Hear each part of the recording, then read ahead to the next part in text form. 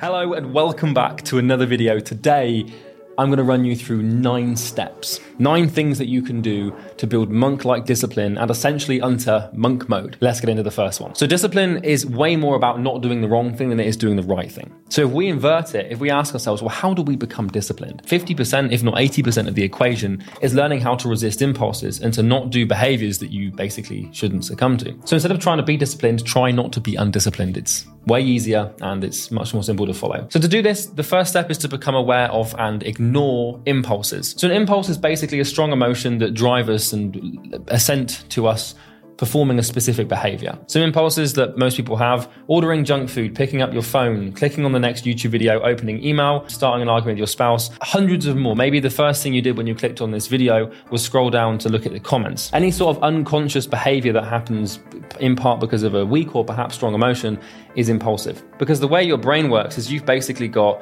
a collection of neurons, right? And you've got mental paths. And what happens is every time you behave in a certain way, the pathway for that behavior is strengthened. Imagine a strand of string that gets thicker every time you pluck it. And by plucking it, I mean behaving on it.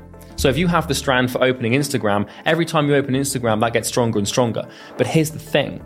The line or the string can reduce in size. If every time you feel the impulse and you don't act on it, it actually gets smaller, it shrinks. And so this is habitual. It takes a long time, a lot of practice to do. Here's some of mine: checking my phone, checking sales channel and Slack, reading YouTube comments, right? The neural pathway for discipline is identical regardless of the impulse. So this is key to understand, because how you do one thing is how you do everything. And how you approach one impulse is how you approach them all. Your brain it's a universal mechanism. Essentially what that means is that in order for you to become disciplined with your sleep and your exercise and your diet, you also have to be disciplined with your family life, with your health, with everything else, okay? It's not just you can be disciplined in one area and non-disciplined in another. If you've got one leading impulse that constantly sucks you back in, you are an impulsive person. Now you have to understand that 70% of discipline and most of the hard work is actually done here. It's just resisting impulses. So a quick idea to help you manage your impulses with a bit more effectiveness is basically to gamify the idea. I've done this many times before. When I notice my impulse control starts to get out of control, ironically, I buy a whiteboard and a thin whiteboard marker. You have this whiteboard and you have this whiteboard marker and you put it on your desk. And every time you notice and ignore an impulse, I want you to put down a little tally. So you put 1 or 2 or 3 or 4 or 5. And every time you act on an impulse, you remove a tally. And at the end of the day, you have to try and beat yesterday. So this gamifies the idea of impulse control, because most of impulse control is awareness and it's bringing it to your consciousness. Okay, there's a quote from Carl Jung, summarizes this pretty beautifully: until you make the unconscious conscious, it will rule your life and you will call it fate. And what we're doing here is we're making the unconscious conscious. So every time you have an impulse, like you're at work, right, you're sitting down and then suddenly you're like, I'm going to go and get a Coke Zero from the fridge. I'm going to go and quickly check my emails. Anything that drags you away from what you're doing right now is a distraction and an impulse. And if you put the tally, then it's going to really help you, because you'll be like, oh, and then you want to beat yesterday. So step number 2 is to love pain. The thing about monk mode is it is just pure pain. You're going to basically suffer immeasurably for a long period of time. And so you need to rewire your relationship with suffering. Disciplined people love suffering that helps them achieve success. So whenever you talk to someone who's disciplined or someone who's successful, they all love the pain, they love the suffering. Self-inflicted, healthy, mental or physical pain, it needs to become a habit in your day-to-day. So you might be asking me, well, Charlie, how do you fall in love with pain? Like, that sounds like a weird thing to do. Well, it's familiarity, because the brain tends to fall in love with whatever is familiar to it, and it tends to like whatever is familiar to it. It's kind of why we like our family, it's kind of why we like certain people in our lives. And so if your brain becomes familiar with pain, it starts to enjoy it. And now I look forward to cold showers. I look forward to long days of work. I look forward to all sorts of things, working out, bulking, cutting, whatever it is, because I've exposed myself to pain. Pain is a universal currency in the mind. Your brain can't differentiate between the pain of doing a cold shower and the pain of making 100 cold calls. It uses the same neural circuitry for both of those activities to understand what they mean. And so if you make pain a sort of habit, you'll start to enjoy it. Simply put, just do something every day you don't want to do but need to do. And the key here is to do it first thing in the morning. And I literally mean within like 5 to 50 minutes of waking up here. Doing something hard immediately configures your brain to attack the day and carry momentum through with your work. So what I like to do is if ever I'm like in a sort of rut or a place where I'm not that good, as soon as I get out of bed, I'll do like a plank or take a cold shower or go for a run or do something really difficult, something I really don't want to do. Sometimes I've even actually like woken up and then I go straight to my phone and I start making cold calls. Pick the most painful thing that you could think of right now and do it within the first couple couple of minutes of your day, and you'll find that that massively improves your ability to stay disciplined throughout the rest of the day. If you do the hardest thing right at the beginning, there's a contrast set now where everything seems easy from there onwards. The third sort of step, or the third rule to monk mode, is you have to fully send your commitment to discipline everywhere in life. Your brain cannot tell the difference between activities in your daily life. It uses the same neural pathway and approach regardless of what you're doing. So how you do one thing is basically how you're going to be doing everything. If you have stellar discipline with the gym, but you can't do outreach, you're not a disciplined person. Write down, I am fully committed to discipline and excellence in every area of my life, because the only way for your brain to basically become disciplined is to look for it everywhere. What you're trying to do here is perform a complete psychological and neurological and biological overhaul of yourself. And the only way you can do this is basically by seeking excellence and seeking to have, this monk-like discipline everywhere. Okay, you want to polarize yourself to it and go to the extreme. Now, this isn't healthy to do forever, for a long time, but it serves a great purpose of understanding your limits and, more importantly, actually being worthwhile and building something important. So when you're looking to build discipline, don't just try and clean your diet up and then clean your sleep up. Go all in everywhere, all the time, as hard as you can for as long as you can. And you'll find that you're way more capable than you actually think. So step 4 is to perform an elimination diet. So the easiest way to get your mind in the right state is to get your body in the right state. So your health and your body comes before your mindset. If you want to have a great mind and you want to be able to train your mind to make millions of dollars, and if you want your mindset to be sorted, you kind of need to have your biology in order first. And the number one rule to that is diet. So it's near impossible to achieve or accomplish monk-like discipline when you're eating if you're eating a huge surplus of calories and loads of really bad foods and everything like that, it won't work, because we are organic material, and the quality of that organic material is determined by the quality of the organic material we ingest. It's simple. So the quality of your life is determined by the quality of your food, because the quality of your life is determined by the quality of your body, and the quality of your body is determined by the quality of diet. The problem with this is I see people trying to fix their mind and trying to fix their mindset and their belief systems, but they're eating and your mind is it literally sits at the top of your body. And so if you're trying to work on your mind, that's 5% of the equation. If you get your body straight, you're pretty much halfway there. So you are quite literally what you eat. If you're eating you will basically feel like. So you want to undertake an elimination diet. Now, this is an extreme measure to cut out 99% of the in your diet. It will change your life, heal your gut, reduce inflammation, and give you the energy and focus you need to conjure up the will to develop discipline. Because the problem with this is building discipline and building willpower and entering monk mode, it requires you to already be in a pretty good place or a pretty good state of mind. And the only way for you to get there is for your body to be in the right place. In case you're wondering, here's my daily diet. If you can't afford what I'm eating, you can just eat mince. I'm eating around 1 kilogram of ribeye, 1 kilogram of sweet potato, actually more than this now, a banana, blueberries, spinach, and almonds. And then I drink anywhere between 4 to 6 litres of water per day. This is my diet, and this has been my diet for the last, 2 months now. Even though I'm eating a surplus of calories by 2,500, which is horrible, I can actually still focus and get some work done. If I was doing it dirty, there's no bloody way. This is essentially an elimination diet. You want to remove everything from your diet except from simple carbs and meat and fish, if you want to eat that. Just eat things that would have been readily available to our ancestors. That's sort of the secret here. So I avoid processed foods, I avoid seed oils, I avoid sugar, I avoid dairy. I avoid everything that wouldn't have been available to a hunter-gatherer human hundreds of thousands of years ago.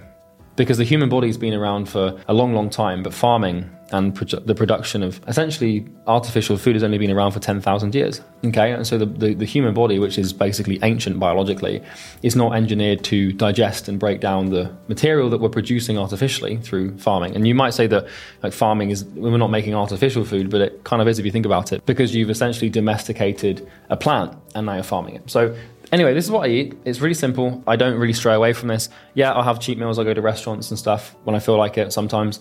But for the most part, this is what I eat every day. So sleep. I don't really need to tell you this, right? This is really simple. Go to bed and wake up at the same time every day. You can get fancy with blue light blockers, with mattress cooling systems, with aircon, with music, white noise and everything. There's all sorts of stuff you can do to biohack your sleep. But the true north that I look for with sleep is just going to bed and waking up at the same time every day. Not sitting in front of a screen, for 3 hours before bed. It's not that difficult to nail your sleep, but it's so imperative and it's so important, because failure to get up and, go to sleep at the same time will result in an inconsistent hormone and chemical imbalance, which basically completely decimates your chance of a productive life. The reason that you want to go to bed and wake up at the same time is because what your body starts to do is it develops a predictable relationship between hormones, right? So melatonin and cortisol mainly. And so if your body knows that it's going to be waking up at a certain time every day and it starts falling into a routine and a pattern, it will spike your cortisol and your body temperature at specific times throughout the night so that, when you wake up, you feel fresh and you feel ready and you can get straight into work. And the same thing, it produces melatonin and other sleepy chemicals that essentially make you feel sleepy and fall asleep at a healthy time, right? And so if you're the kind of person that can't go to bed on time, how are you going to build a business?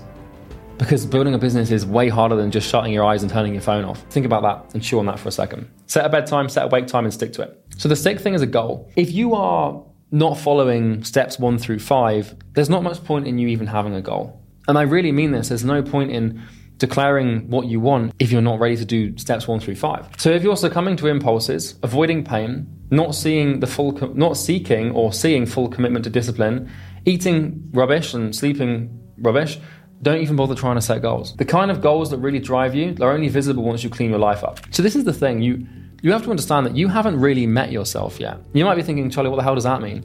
Well, until you've cleaned your life up, until you've stopped drinking alcohol, stopped eating sugar, stopped taking drugs, stopped smoking drugs, whatever you do, until you stop playing video games and, short-circuiting your dopaminergic systems and, constantly stimulating yourself everywhere, until you've cleaned up your diet, you've slept properly, you've built good relationships with people that mean something to you, until you've essentially optimized your biological conditions and your psychological conditions, you don't know who you are. You don't know what potential you have.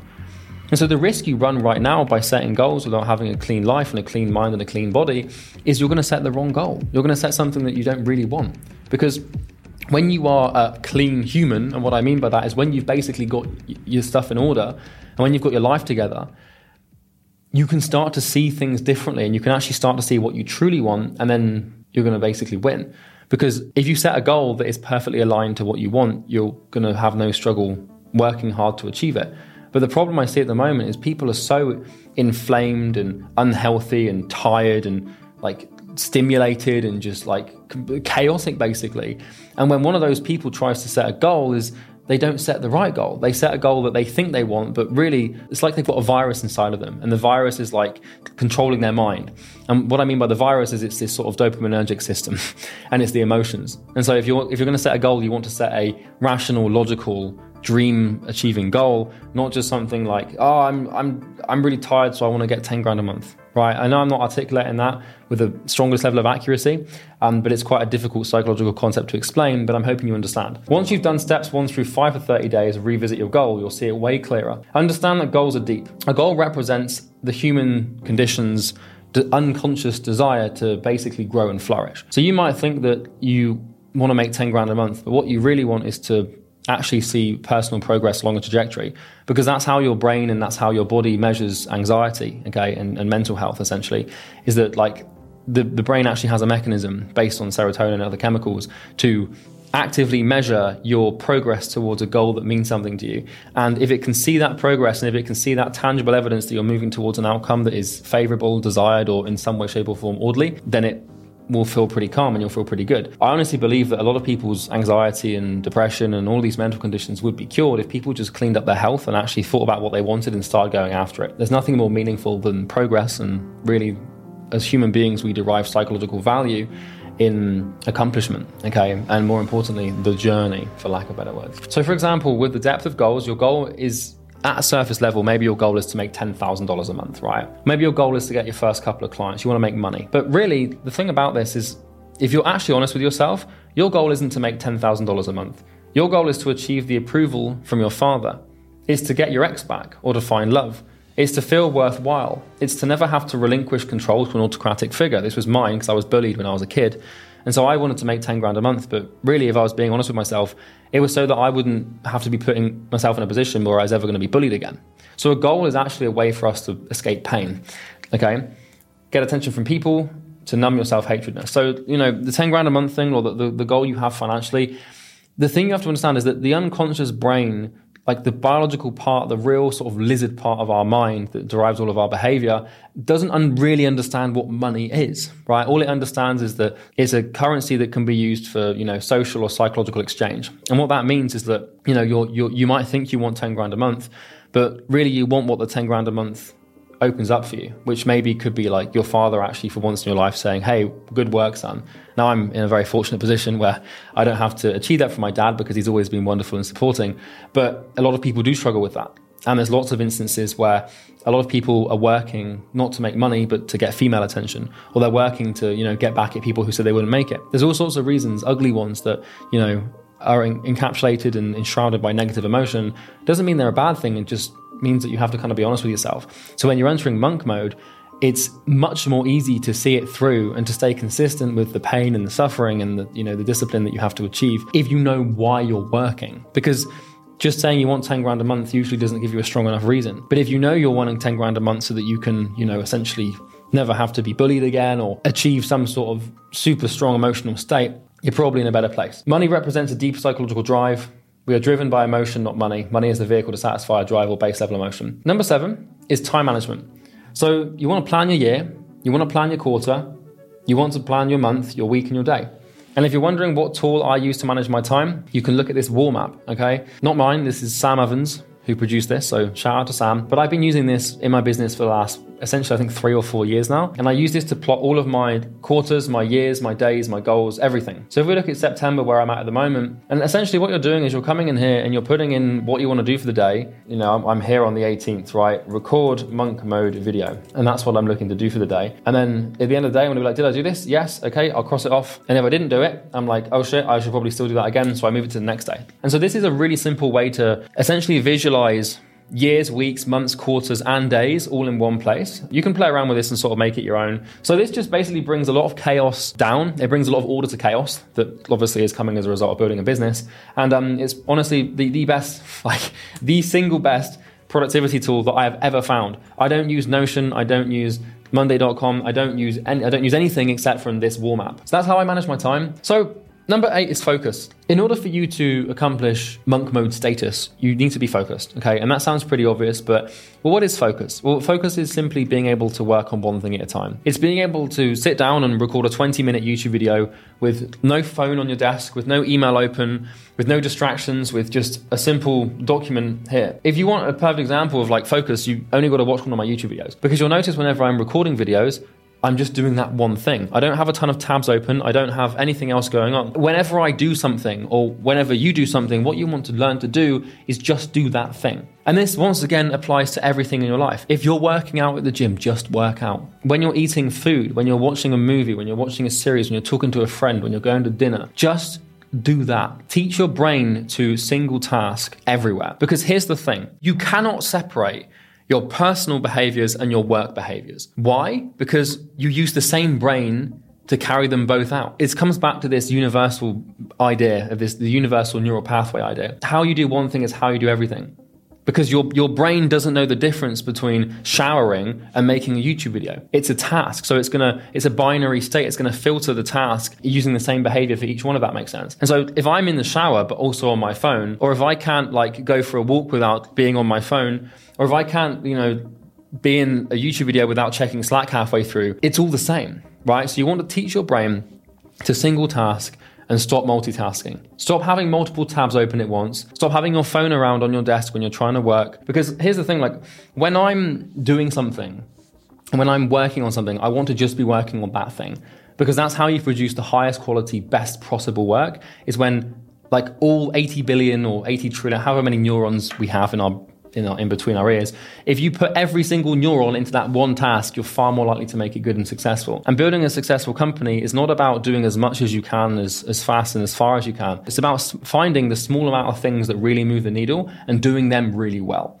And for me in my business, that has basically been making good YouTube videos, building great products, and building a great team. There's obviously lots more stuff I do in the business to make sure it runs successfully, but you should be able to isolate a couple of key things. And so when you're doing those key things, you want to dedicate every single ounce of brain power and will you have to doing them, because that's how you make the best work. And the last one is notifications. If you have your notifications on, you're probably poor.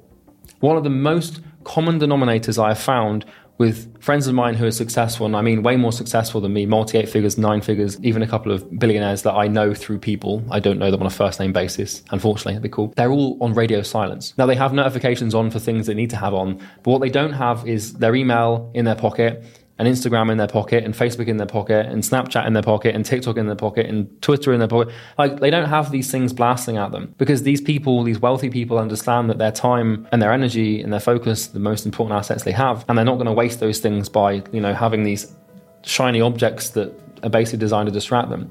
So turn off everything. And you might be like, well, what if someone needs me? Well, so what?